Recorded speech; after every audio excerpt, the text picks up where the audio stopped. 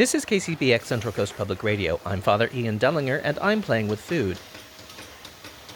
What you hear in the background is the sound of beer being made. Actually, you're hearing the sound of beer being canned. Beer has been around for a long time, about 13,000 years.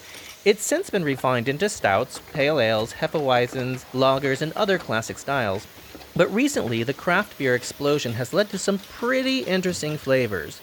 I first encountered flavored beers at beer festivals in Greater Manchester in the UK, where the Belgian fruited beers became very popular in the early 2000s. It was then that I came up with a rule, for only myself of course: don't put stuff in my beer. Since then, I've discovered milk stouts, orange wheat, habanero IPA, chocolate stouts, and more. Not too long ago, my rule was challenged by a local brewer. Central Coast Brewing was showcasing their peanut butter stout, so I met up with George and Matthew to find out how on earth a peanut butter stout is made, and why. George Peterson, Central Coast Brewing president and founder. Matthew Suchek, Central Coast Brewing brewer. Okay, so we're in a brewery. You and I were at an event where you had your truck. There were 4 beers and only one of them was normal? Yeah, normal. Wow.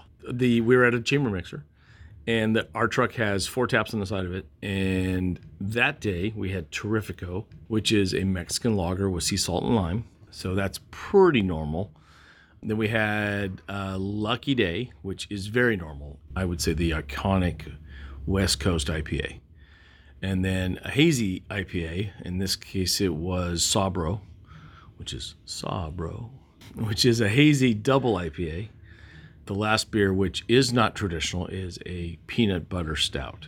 So that's probably the one that is the most unique of those 4 beers we were pouring that day, and was kind of a one of, honestly, when it started. Has become so popular mostly because of the package to begin with, and then the package drags you back into the beer, and the beer is really good. And so now it's a reoccurring package purchase, and it's also a marketing agreement with Skippy. And we're talking about a stout in July. That is not when that beer should be popular, and we are literally out of it again in the middle of July, and we should have been out of it in September. It doesn't do as well in tap form as it does in can form, and that's the complete opposite of all of the rest of our beers. All the rest of our beers have a tap presence with a can back. The can of peanut butter supports the tap and the brand, completely opposite of the other 17 beers in our portfolio. Most people, when they go to a bar, want draft. Flavored beers typically don't do as well in the wild. They do really well at tap rooms and at the source, because then we can kind of showcase it, we can talk about it. But when you put them out there with the tap wall of 30 or 40 beers, it's going to be IPA, Kolsch, Pilsner, blah, blah, blah, some sort of core rotating speed selling beer. And then down here on the right, it's going to be the double hopped triple IPA and the peanut butter beer and a triple hazy and maybe a sour. Unique to CCB and Central Coast Brewing, we have a Raspberry Sunrise, which is a kettle sour that pairs very well with the peanut butter beer. We call that a PB&J. 2 unique styles. Both of them, as a style, should be very underperforming. They should be portfolio fillers. Nobody would ever pro forma a beer portfolio and say that more than 5% or 10% of your portfolio is going to be these unique styles. Not the case. Raspberry sells out as soon as it's done. Peanut butter sells out almost the day the cans hit, and put them together at a party, and they're just the little dance couple because they love each other and it's so much fun. It happened at a wedding. That's how that branding started. Was we had the 2 on tap. We had raspberry and peanut butter on tap. And one of the bridesmaids said, well, I'm going to make a peanut butter and jelly because that just sounds fun. And Kelly and I took it and ran with it. Did she mix them together or drink them side by side? No, you mix them together. You literally and it's good. It really is. It's a really dynamic flavor. We'll try one a little later. Okay, because I don't believe you at all. We usually do it at chamber mixers, and that's where it's like, oh my God. It's really fun to watch people get out of their shell. One of the places you do that is at chamber mixers and beer festivals and places where you've got a brewer, an owner, a brewer owner, truck driver, whatever the representative is, physically making people go down a road they don't typically go down. You've got this peanut butter, you've got this raspberry. Do you just make some beer and just throw some peanut butter in at the end? No. I'm going to defer that one to Matt. Okay. We actually use a peanut extract in the beer and Skippy. There's a little bit of Skippy in every batch. Using just raw peanut butter alone isn't going to give you that pop of flavor that you're usually looking for when you have a flavored beer like this. And so using a peanut extract, it really makes the flavor stand out in the beer. You're not getting just like this thick, hazy, muddied mess with all this peanut butter in it. So you can still have a really nice, clean beer, but the flavor comes through in a nice, strong profile. There's certain flavors that are kind of hard to harness. Some are much easier, like raspberry, very potent flavor, right? But strawberry, normally you have to add a little bit of extract in there, even if you are using like a strawberry puree, just to kind of help it pop. That's how we achieve the flavor in the peanut butter, and that's happening after fermentation is complete, after we've dumped all the yeast out of it, and we're going to start clarifying and carbonating the beer, and that's when that would be added in. This is KCBX Central Coast Public Radio. I'm Father Ian, learning about flavored beers. George and Matthew at Central Coast Brewing in San Luis Obispo have described how it's made. But are flavored beers just a recent fad? I've always avoided the flavored beers. One of my rules is don't put shit in my beer. And that rule came in when I was living in Britain, and the Belgian beers became really popular, particularly like the Framboise, where they have a lot of these flavored beers. Right. The first beer I drank that was flavored was the one that is flavored with local tortilla chips, because somebody gave me a can. And then the second one I tasted was the one with the peanut butter at that event. Right. So I've been avoiding them. So how long have these flavored beers been around? Well, the Belgians as a whole have done stuff to their beer since, biblically speaking, because it wasn't just beer. It was food. So they were using local berries, local fruits, anything local that they could get their hands on. You know, the fermentation acts as a safety valve, especially if the water's iffy, which, you know, centuries ago, you know, water was pretty iffy. So the boiling process, the yeast process, the whole fermentation process as a whole helps to safety valve your food source a lot. So having extra sugar, chocolate, peanut butter, raspberry, you know, so an oatmeal stout is a beer with shit in it because it's got oatmeal in it, and the oatmeal's the thickener. The oatmeal gives it head retention, makes it a much better beer on nitro. I take that back. I did like a particular oatmeal stout from Yorkshire, which we get here, and it's actually harder to get in Britain because you have to be in Yorkshire to get it. Yorkshire, yeah. Even the ESBs had molasses in them. Fruited beers, I think, traditionally have been popular, very popular in, you know, Western Europe. Belgium is its own little game there, but you know, France has always had French versions and the strawberries and the lullaberries and things like that. Domestically speaking, I'd say most of the fruit stuff that you've ever seen here has been the shandy, the light summer beer type of thing where, you know, Hewling and their lemon shandy. Starts probably on the East Coast. The one that comes to mind on the West Coast is the Pyramid Apricot, which was groundbreaking when it came out in the 90s. And it tasted like an apricot basket of jam. I mean, it was amazing. It was a really amazing, you know, that bright orange and cloudy in the head space. And, you know, that had a little tinge of orange on the space and on all the foam. It was an amazing beer. But again, mass produced to their level and mass produced at our level, and then down to the one keg brewery guy. What's the difference between a loaf of sourdough bread from Oral Wheat and something from Back Porch Brewery or, you know, bike bread? Handcrafted, hand-touched, lots of variables, lots of seasonality, lots of water table problems or pluses. That's the difference between a handcrafted loaf of bread and a, you know, bread off of a stack of 2 truckloads worth. That's what we do. So when you say fruited beers as an aggregate, where'd the fruit come from? What kind of fruit did they use? How much fruit did they use? Our raspberry beer has, 48? So, yeah, it was a couple 100 pounds of raspberry puree. It was probably a small truckload of raspberries to smash down to that level of raspberry that's in that one tank of one batch of our raspberry beer. When I was doing my apricot segment, I was out in Sea Canyon. Then this guy shows up with his truck, and we help load his truck, and he's like, I'm taking him to this brewery in Berkeley. Pyramid. Ah, okay. No longer there, unfortunately. You have these different flavored beers, and you corrected me. I have tasted like oatmeal stout. What flavored beers do you have available right now? We have the Terrifico with the lime and the sea salt. The same beer in that portfolio, the base beer is a Helles lager. So the Golden Glow pale lager make is the same beer as Terrifico, but then the Terrifico has the additional fermentation and the lime and the sea salt. Raspberry, absolutely, with raspberries in it. Peanut butter with Skippy and peanut butter. A stout that we make when stouts are popular, which is in the winter, has oatmeal in it.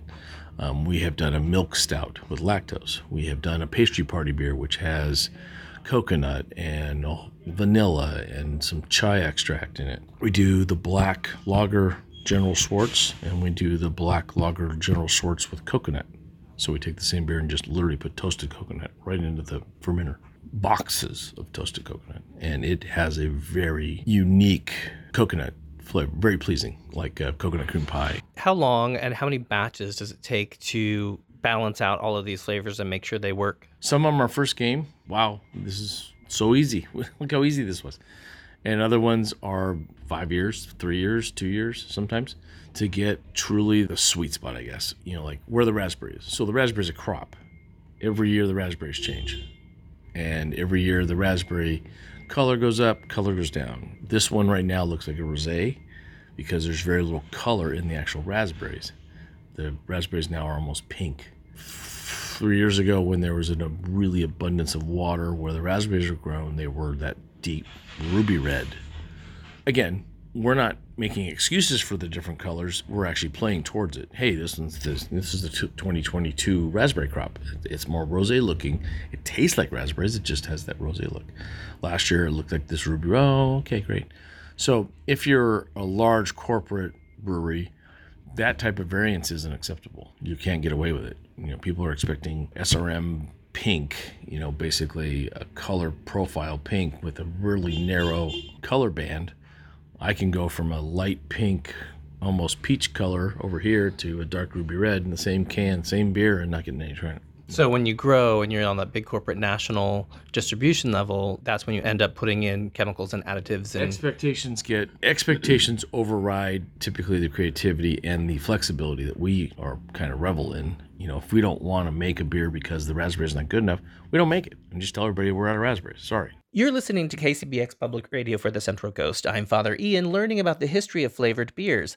Central Coast Brewing produces a peanut butter stout and a raspberry beer, among others. Matthew the brewer took me out to the brewing tanks to show me how it's done. You'll hear all the noises of beer making, especially the canning that was taking place that day. So right now we're just running off from our lauter tun over into our boil kettle. So that's the wort that's being collected in the grant there. And you see the water being added on top. That's for our sparge. So that kills any enzyme production we had going during the mash. Also helps strip out all the extra sugars that are in the grain so that we can get a nice sugary wort so that we have a solid base to ferment off of. And once we get to about 20.5 barrels, then we're gonna start boiling.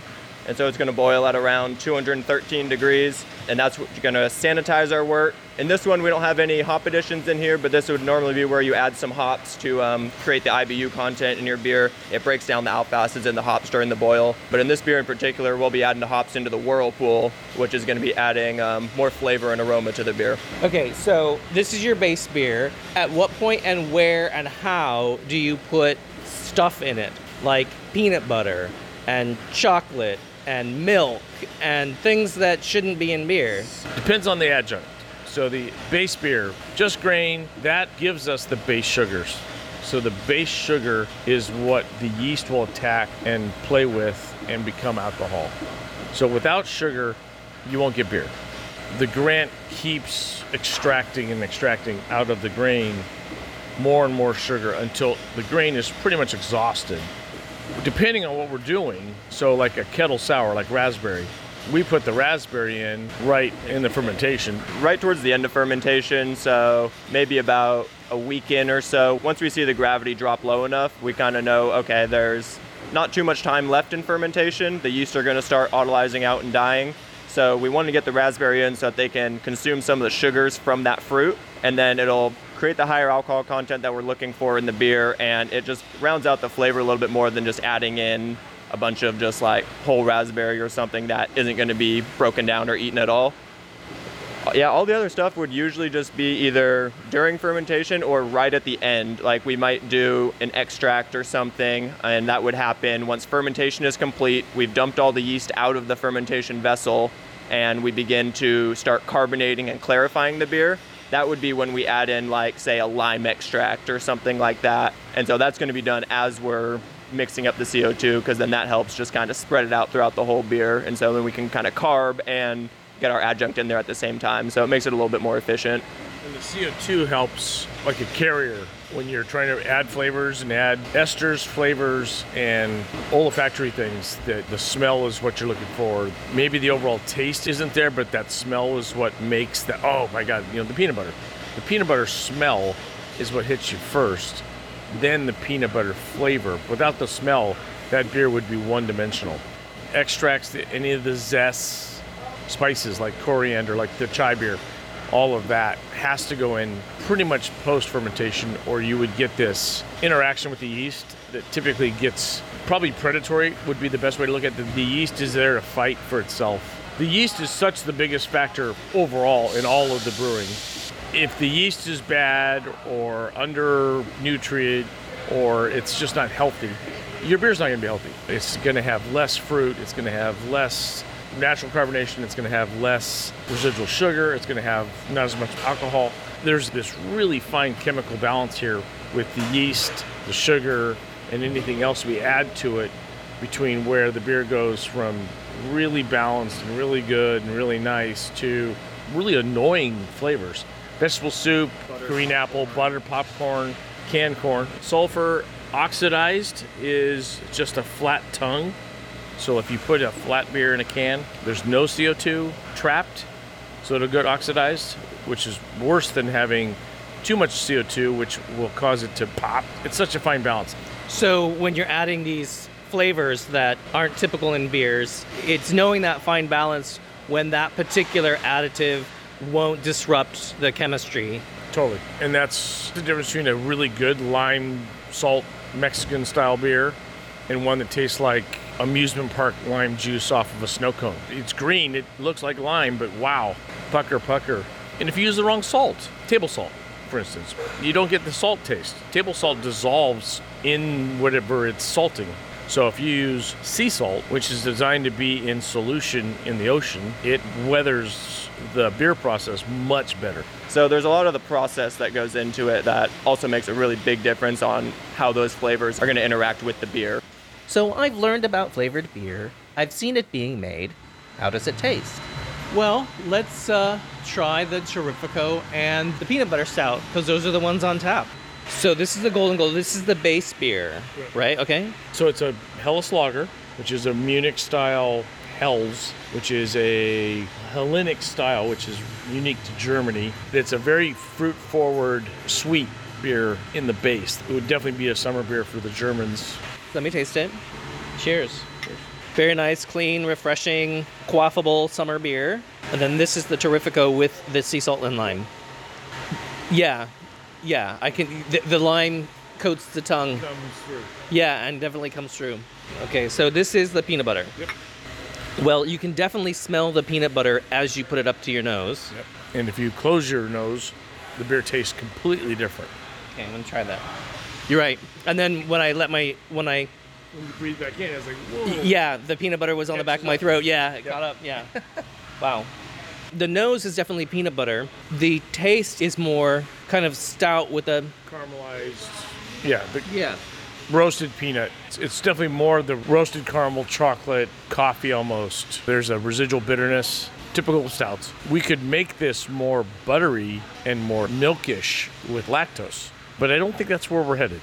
It's definitely a beer that the peanut is the forward focus, then it's still a solid stout when you're done. That's what I think people enjoy about it, is they're not there just for the peanut butter, but, oh, that's pretty good. Wow, yeah, I'll have another one. It amazes me how popular it is. It's really cool that people are willing to try something different and not be afraid of it. I didn't actually get to taste the PB&J, the raspberry beer and the peanut butter beer mixed together, but I'd say what I did taste wasn't bad. I will probably stick to my rule in general, but I'm now more open to giving some of the more unique flavors and styles a try. There are so many craft beers on the Central Coast, whether it's a lager with salt and lime on a hot summer day or a peanut butter stout on a cold winter's night, there's something for everyone. I'm just waiting for the steak and potato stout, which would be a true liquid lunch. This is KCBX Public Radio for the Central Coast. I'm Father Ian, and I'm playing with food.